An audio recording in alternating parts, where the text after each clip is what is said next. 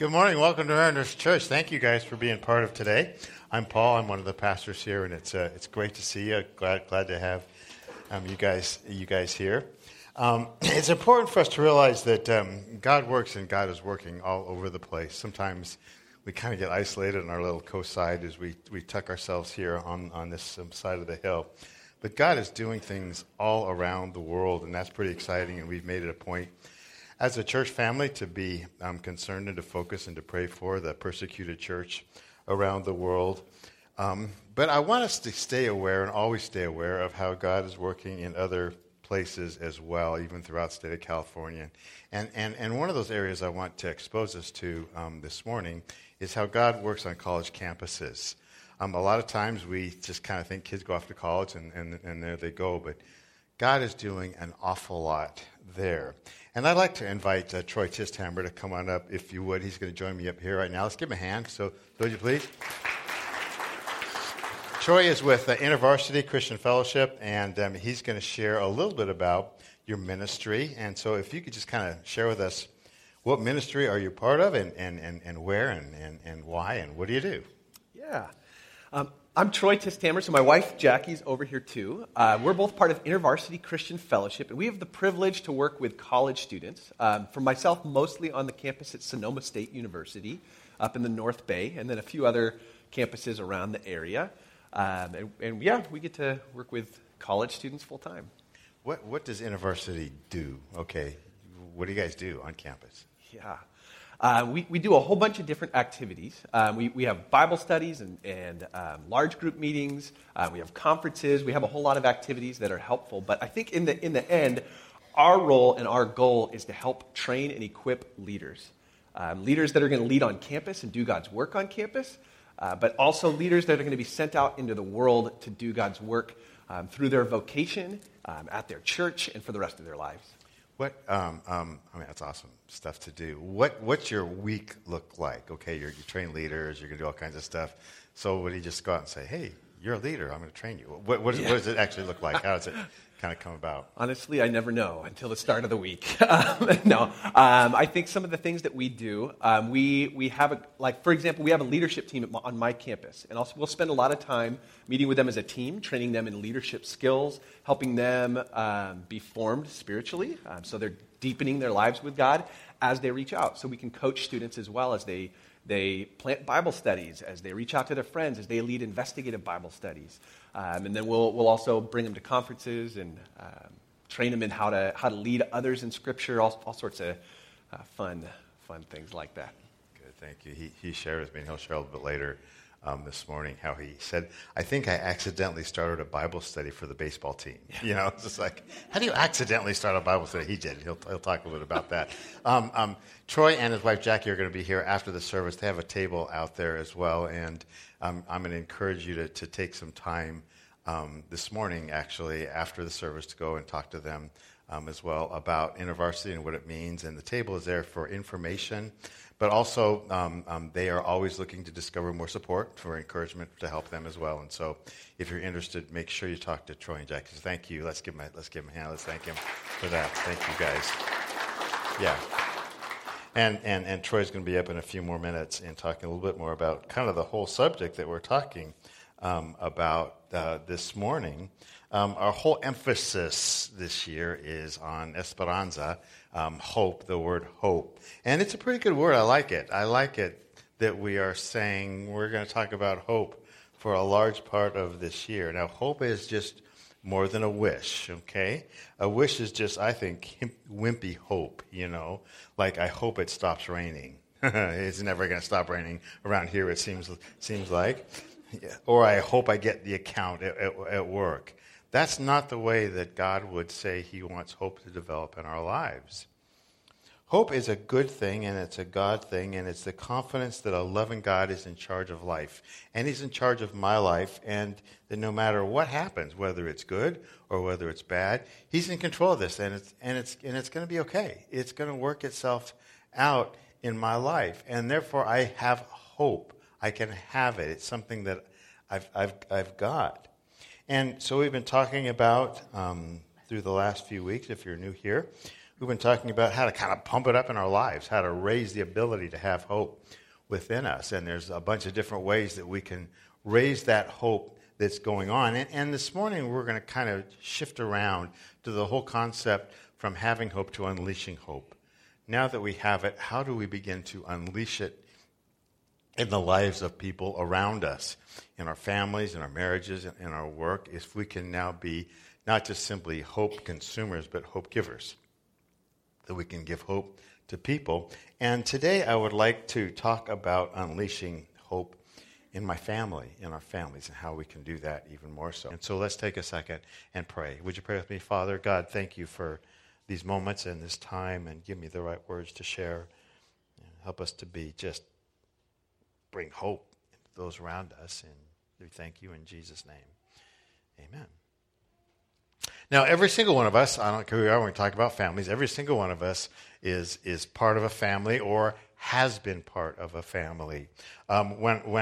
But every time I hear the word nuclear family, I always think of my Greek family. I'm half Greek, and so we used to have get-togethers. And every time a bunch of Greeks get together, Mediterranean with all the emotion, it becomes nuclear. Just everyone's yelling and screaming or laughing one moment and then crying and yelling at the next. But that's not what nuclear family means. It means mom and dad and kids. And some of you grew up in a nuclear family. Some of you didn't. But we all had family, okay? All of us, no matter what. You were at one time a kid, and there were adults over you. And some of you had kids, and some of you have nieces and nephews or grandchildren and brothers and sisters. Some of you are raising your grandkids, and man, hats off to you on that one. God bless you for that. And some of you are in the whole middle of the child thing, and God bless you for that, as you're going through the ups and downs on that. And I was looking at some of the books I have in my library. I got a bunch of books on counseling and therapy and theology, and some of them on family. And I pulled some of them down. And this one is the 7 Secrets of Effective Fathers. 7 Secrets of Effective Fathers. I have that one, and then I have 10 Secrets for Successful Family. Okay, and then this one here is 20 things I want my kids to know. Is there a pattern going on here? Are we talking about this here? And then this one is how and when to tell your kids about sex. Okay, now I've gone through all these books, and when I got to this one, I just simply said, when my kids turned 18, I just tossed the book to them and said, here, you should probably read this at some point in your life. But that's what I did with my books here. There's a lot of great things in these books, and one of the things that is a consistent theme that runs throughout, that's hidden throughout, is the whole idea of hope, providing hope in your family, and particularly in your kids. And for those of you who had encouraging parents, you're blessed. If you had parents that provided hope into your life and encouraged you throughout life, you're a blessed person. And those of you who weren't, who had parents that were always critical, always on your case, never built you up, you're still working through it. You still are. And your perfectionism is a result of that, or some other issues that you're having to just try and kind of grieve through are the result of not receiving the hope from the parents that they should have given you. And so what I want to say is, let's not let that repeat. Let's let that stop here and today, so that we can be encouragers to our families, to our kids, to our parents, or to our nieces and to our nephews and to our grandkids. And after looking at all these books, I actually have come up with 247 ways to increase hope in your family. So we better get started, right? So we better get started on this one. No, only a couple points. Here we go. First one is this, just in your life, as you're raising either your kids or maybe as you're encouraging kids, as you minister to kids, as you disciple kids, know the difference between motivation and direction. You might want to put direction and discipline. Know the difference between motivation and direction and discipline, and when and how to use each. Because there is a difference between motivation and direction and discipline. And so God who knows we struggle through this kind of stuff, will now help give us some guidelines for this. There's a great verse in Proverbs, and it was written by Solomon, and Solomon was the guy who asked God, I want wisdom. I need wisdom as I'm going to lead people. And so he got God-given wisdom on lots of different things. And he wrote this, and this is to us. He says, discipline your children while there is hope. Otherwise, you'll ruin their lives. And that means there is a particular certain place for discipline to come up. And I'm not sure where you stand on the whole disciplining your kids. It's interesting, though, that he couples hope here with it. And there is actually a time frame in guiding your kids. Discipline is directional. It's giving them clear direction. Now, the same guy who wrote this verse wrote this one as well. It says, train a child in the way he should go, and when he's old, he will not turn from it. That's a familiar verse to a lot of people. And the term actually can be translated, the way he should go, can actually be translated not in the direction that you're setting for him, but actually the term way he should go could also mean his bent in life or her bend in life.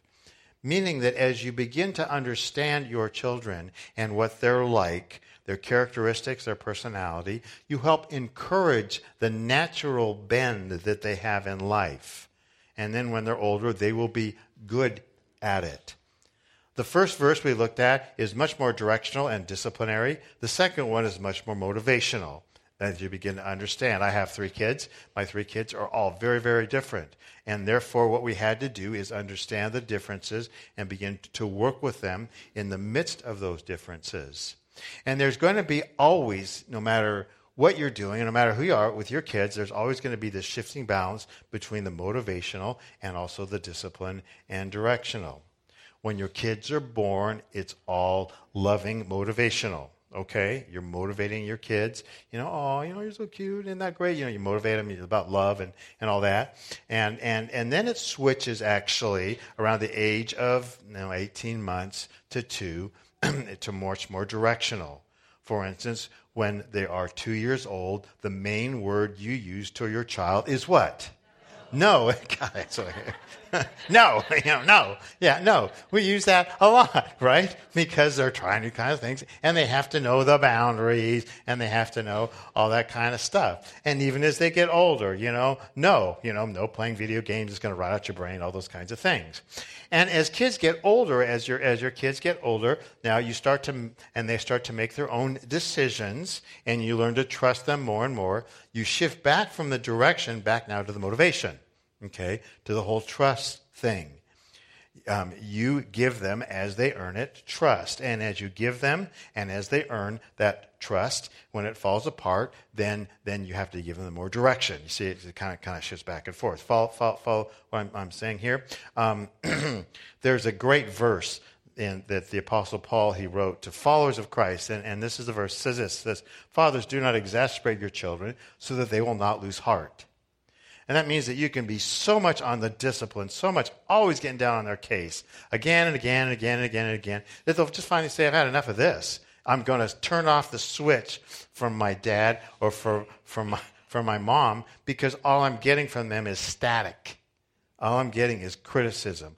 All I'm getting them is they don't trust me enough, and so they're always now getting on my case. See where it's going here?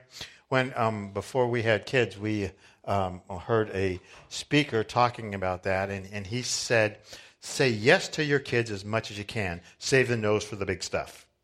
Okay? Say yes as much as you can, unless obviously it's dangerous or moral, all that kind of things. But save your no's for the big stuff.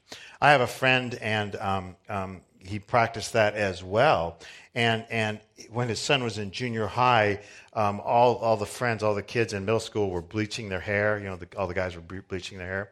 And so he said, Dad, can I bleach my hair? And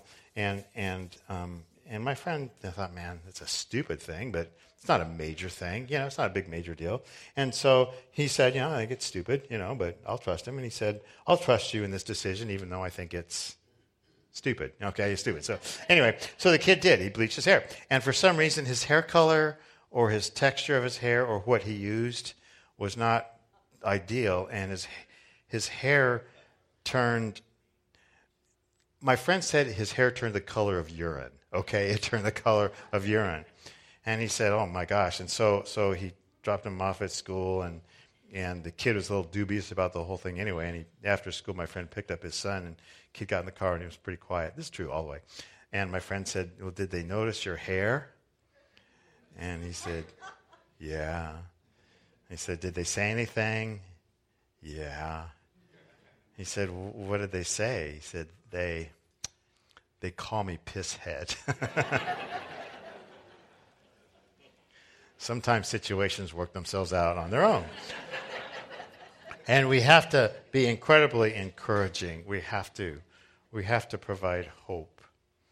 And if you see your nephew pounded down by his parents, be the uncle or aunt, not that goes against parents, that provides hope. That provides hope for the kids. That begins to go to them and motivates them and says, I see these things in you that are good, that are there. So they can have some degree of dreaming that can happen. Second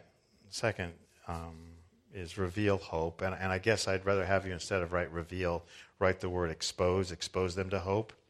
Expose them to opportunities where they can understand what a hope looks like out there in this world. A long time ago, God was giving Israel guidance on how to live. He's saying, here's how I want you to live. These are some principles for you guys in your new land to live. And he gives these instructions. It says, so commit yourselves wholeheartedly to these words of mine, God says, my words. Tie them to your hands. Wear them on your forehead as reminders. He's not talking about literally tying them to your forehead. It's not saying take a Bible and try to put it on your forehead. What he's saying is make it so it is always in the forefront of your mind. Tie it to your hands, meaning everything you do, scriptures are going to be there and a part of your life. And then he says this, teach them to your children. Talk about them when you're at home and when you're on the road, when you're going to bed, and when you're getting up. And you're saying, man, that sounds a little fanatical, always talking about God and what God is doing. But when you understand the source of hope, it is God.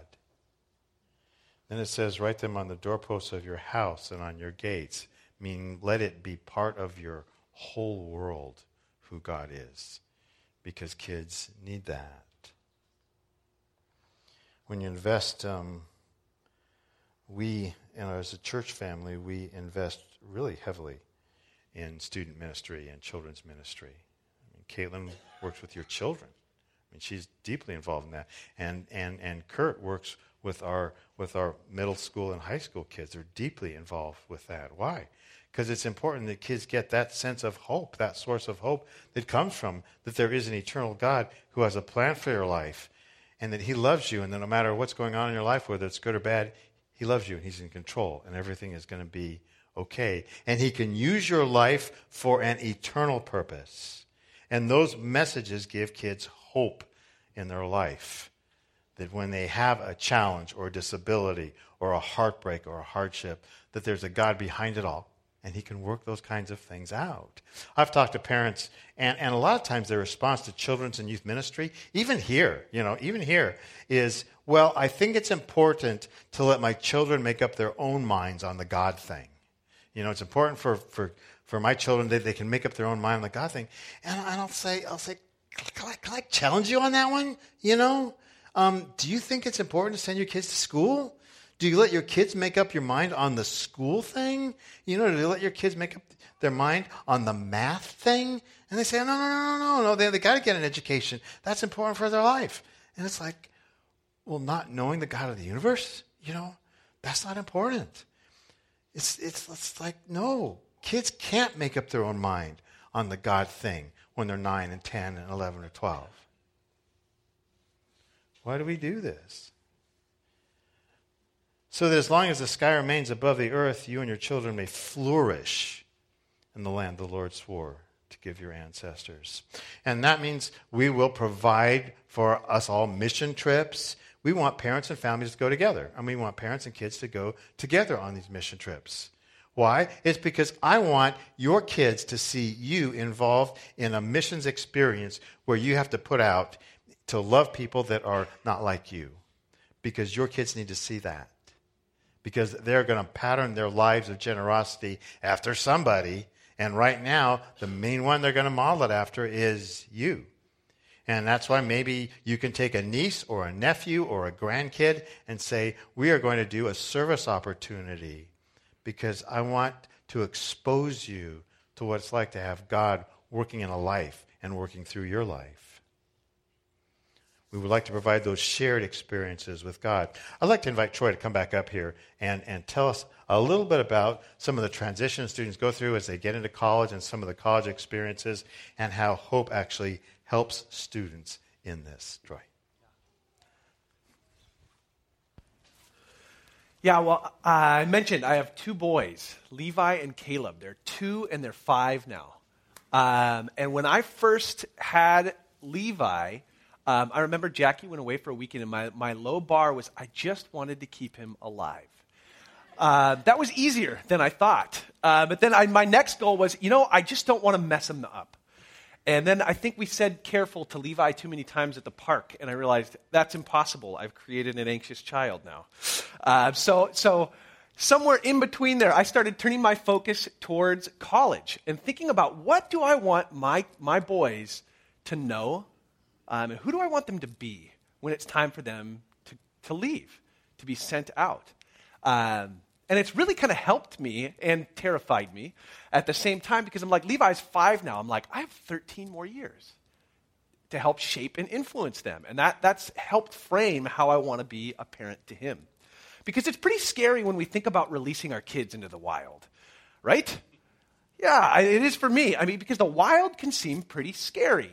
I mean, as I think about the college campus, culturally, it's a really easy place to choose anything. That can be drugs and sex. That can be Dungeons and Dragons. It can be anything. It can be Jesus. And it's really easy to choose any of those things. And for the first time for a lot of students, they have the freedom to do that. Religiously, the college campus has changed a lot. In our nation, this generation is kind of one of the first post-Christian generations. In the last 30 years, the number of students and the number of people in the U.S., especially on the coasts, has gone up of people who have no religious affiliation, has gone up from 10 to 30%. The college campus, it's a secular, most campuses are pretty secular places, and you can expect to get challenged in your faith. Sometimes singled out as a Christian, even by professors because of your faith. And generationally, the student generation that's entering campus now really has some deep things where they're plagued by anxiety and depression, a loneliness that's exacerbated by social media. And I think a moral relativism that's captured by the phrase, you do you, which I hear all the time on the college campus, which basically means, just don't tell me what to do. You do you just do your thing, that's fine. I think it's no wonder that we hear the statistic that 70% of kids that grow up in a church leave by the time they're 30. And that's scary, right? I think the question that brings up for me and for all of us is how do we help them hang on? And even, is it possible to survive this transition with faith intact? But I want to encourage you guys, I actually want to challenge you guys that I don't think that's the right question. We're not trying to just survive. And I want to change our paradigm that you can have hope for and with your kids as you send them out. Because the college campus, it can be a place for faith to thrive and not just survive. I know for many, it's a chance for students to ask themselves for the first time, and with the freedom to ask themselves for the first time, who is it I'm going to be for the rest of my life? What is it that I want to be about? And in the process of doing that, they can discover that Jesus has so much more to offer them than they thought. And that not just them, but their friends, their professors, and the entire culture on campus. I think it's pretty powerful, even this statistic, 80% of students that enter the college campus are curious and interested in spirituality. So even though less people identify, I think there's a greater curiosity on campus that's ready for it. So I just wanted to share 3 quick stories of 3 students that show the power of hope, the hope that Jesus brings on campus. The first was a woman that I met this fall. Her name is Sydney. And we took a bunch of freshmen on a hike with a couple of leaders that helped kind of create some community for them. And one of these freshmen was Sydney. And one of the first conversations I ever had with her, she looked at me and she's like, God brought me to this campus for a reason. I just don't know what it is yet. And she was like, and it's more than just reaching out to my roommates. I could have done that anywhere. I'm on this campus for a reason. And I kind of looked at her and I was like, where did you come from? I was like, that just doesn't happen. That's not just your parents. That's a whole church that invested in you and gave you a vision that you were sent to campus. Since then, I've talked with her and coached her as she's prayed with her roommates, as she talked with friends, as she participated in a campus evangelistic outreach where they went and talked and answered questions to people about spirituality. The second is a guy named David. And David is on the Sonoma State baseball team. And all semester, I've been talking with him, or all year, the fall semester, I was talking with him about reaching out in some of the places he was. And he said, I've been praying for my baseball team. I've been asking God for conversations, and he's talked with roommates. He's been a key guy that's helped encourage a lot of Christians that were struggling in their faith as they came to college. And he's been one that's kind of come alongside them and encouraged them. Well, just this last week, like Pastor Paul mentioned, I didn't mean to do it, but I went to talk to the coach and ended up making an announcement on this baseball team.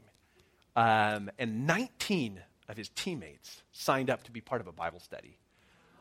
And I talked to David afterwards, and he was like, I had no idea that there was that many people that would be interested. He looked at most of them, he's like, I see 3 people that I know are Christians. I don't know about the rest of these guys. So that's what we're praying, that the Lord will do something there. The last student I want to talk about is May. And she's a sophomore now, but she when she came to college, she said, I have always wanted a place to ask questions about God, but I've never had one. So when she came to college, she was like, this is where this is a good chance. I want to ask my questions about God. So that ended up being our community. And she was so passionate about getting her questions answered. This December, she came to a national conference that we hosted, Urbana, in St. Louis. And there she was able to get a picture of God's peace, of his hope. And she became a follower of Jesus there. I think these 3 students are great examples of people that believe they are sent to campus, that they have a hope that's not just for them, but for the whole of campus, and that it can actually transform their lives and the whole world around them.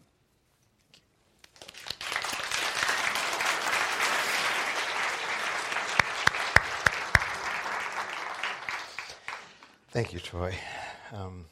Last point. In your own life, model hope. Model hope. Luke 15 is a great story that Jesus told. It's called the story of the prodigal son, and in Luke 15, please go home and read it. And the story is about a kid who, once he got old enough, he leaves the family home and takes the family inheritance and wastes it all, spends it all. Ends up homeless, picking up odd jobs, and finally realizes that his life is dead-ended, and he goes back home. And the scene then shifts to his dad, and his dad is there watching and waiting for the son to come back with hope. Hope. Kid comes back, and the father runs to him and said, let's throw a party. My son was lost. Now he's found. He's dead. Now he's alive. He's back. The story is called The Prodigal Son, the story of the prodigal son. That's the title of it. Do you know what prodigal means? We get our word prodigious from that, and it means lavish. It means unsparing. And it's meant for the way that the kid spent the money. He spent it all, just lavishly, threw it away here, threw it away there, just tossed it all away, and pretty soon it was gone. But I think we should look at the father And I think we should look at the hope and love that he had for his son. That was lavish. That was unsparing. And I think the point of the story is not the prodigal son. The point of the story is the prodigal what? Prodigal father, who gave out his love and gave out his hope. And it never stopped. He modeled hope. He modeled it. I had a conversation last night with a dad, and he said, I liked what you said, Paul, but you left something out. And it's like, okay. He said, it didn't work for us. We raised our kids best we could, best we knew how, and we taught them about God. We taught them about Christ. We exposed them as much as we could to Jesus. But they're in their 20s and early 30s, and it just didn't seem to stick. It didn't work. Where's the hope in that? And again, reflecting back on Luke chapter 15 and the story of the prodigal father, at any point in time, the father could have said, it's not working, it didn't work. But remember, when the son was away, the story's not over. And I was able to tell that father, you know what, the story's not done yet with your kids. It's not over. It's not done. For just as God was reaching out into the life of that young man in Luke chapter 15, and it says when the kid finally came to his senses, he realized my life would be better back with my father than any other place. That's the way it may be with your kids. That life is better back not with mom and dad, but with Jesus, because that's the foundation. I like you that may be discouraged in what direction your kids have gone to remember that. The story's not done yet. Through you praying and you modeling hope and encouragement, they might realize my mom, my dad, my aunt, my uncle, my grandparents have this hope that I need, that I want. And they come to their senses. And so what I want us to do is just kind of as we end up this time, and I'm going to invite the worship team to come on up right now, as we end up this time, I guess I'd like to have us maybe work through those kinds of things. And maybe your kids are doing great. Maybe your niece and nephew are doing great. Your grandkids are doing wonderful. Parents are doing fine. Everything's fine. Give thanks to God for that. Maybe you need the hope that the story's not over yet. And your prayer would be, God, shake them up in a great way, in a good way. The story's not done yet, never is. And the story's not done for you either. If you think I'm that prodigal kid and I've wasted too much, there's always a Father, and it's God himself who's waiting for you. Would you bow with me, please? I love it, Lord, that you talk about in the Bible a living hope.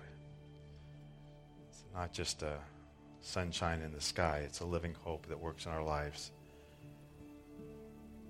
That our stories being written, whether they're being written well or whether we feel they've had some mistakes in them, the story's not done yet. And as long as you're in it, the story will work out good. I pray for parents here, grandparents, uncles, aunts, brothers or sisters that are really trying to work through the whole issue of siblings or nieces, nephews that are struggling. We pray for them. We lift up those kids to you. Sometimes they're grown kids. We pray for them, Lord. Pray for them to return back to that which they know. Fathers, we are derive hope from you and get hope from you. Help us to be prodigal in sharing it. Prodigiously lavishing hope, encouragement, building up onto other people in our families. To see the best, not the worst. to build, not tear down. And if you're here this morning, maybe your commitment would be, I want to understand more about this God of hope. Because I've always heard he was something else, and there's something here. So Lord, wherever we're at, whatever's going on in our lives, we want you to work. And we thank you so much. In Jesus' name.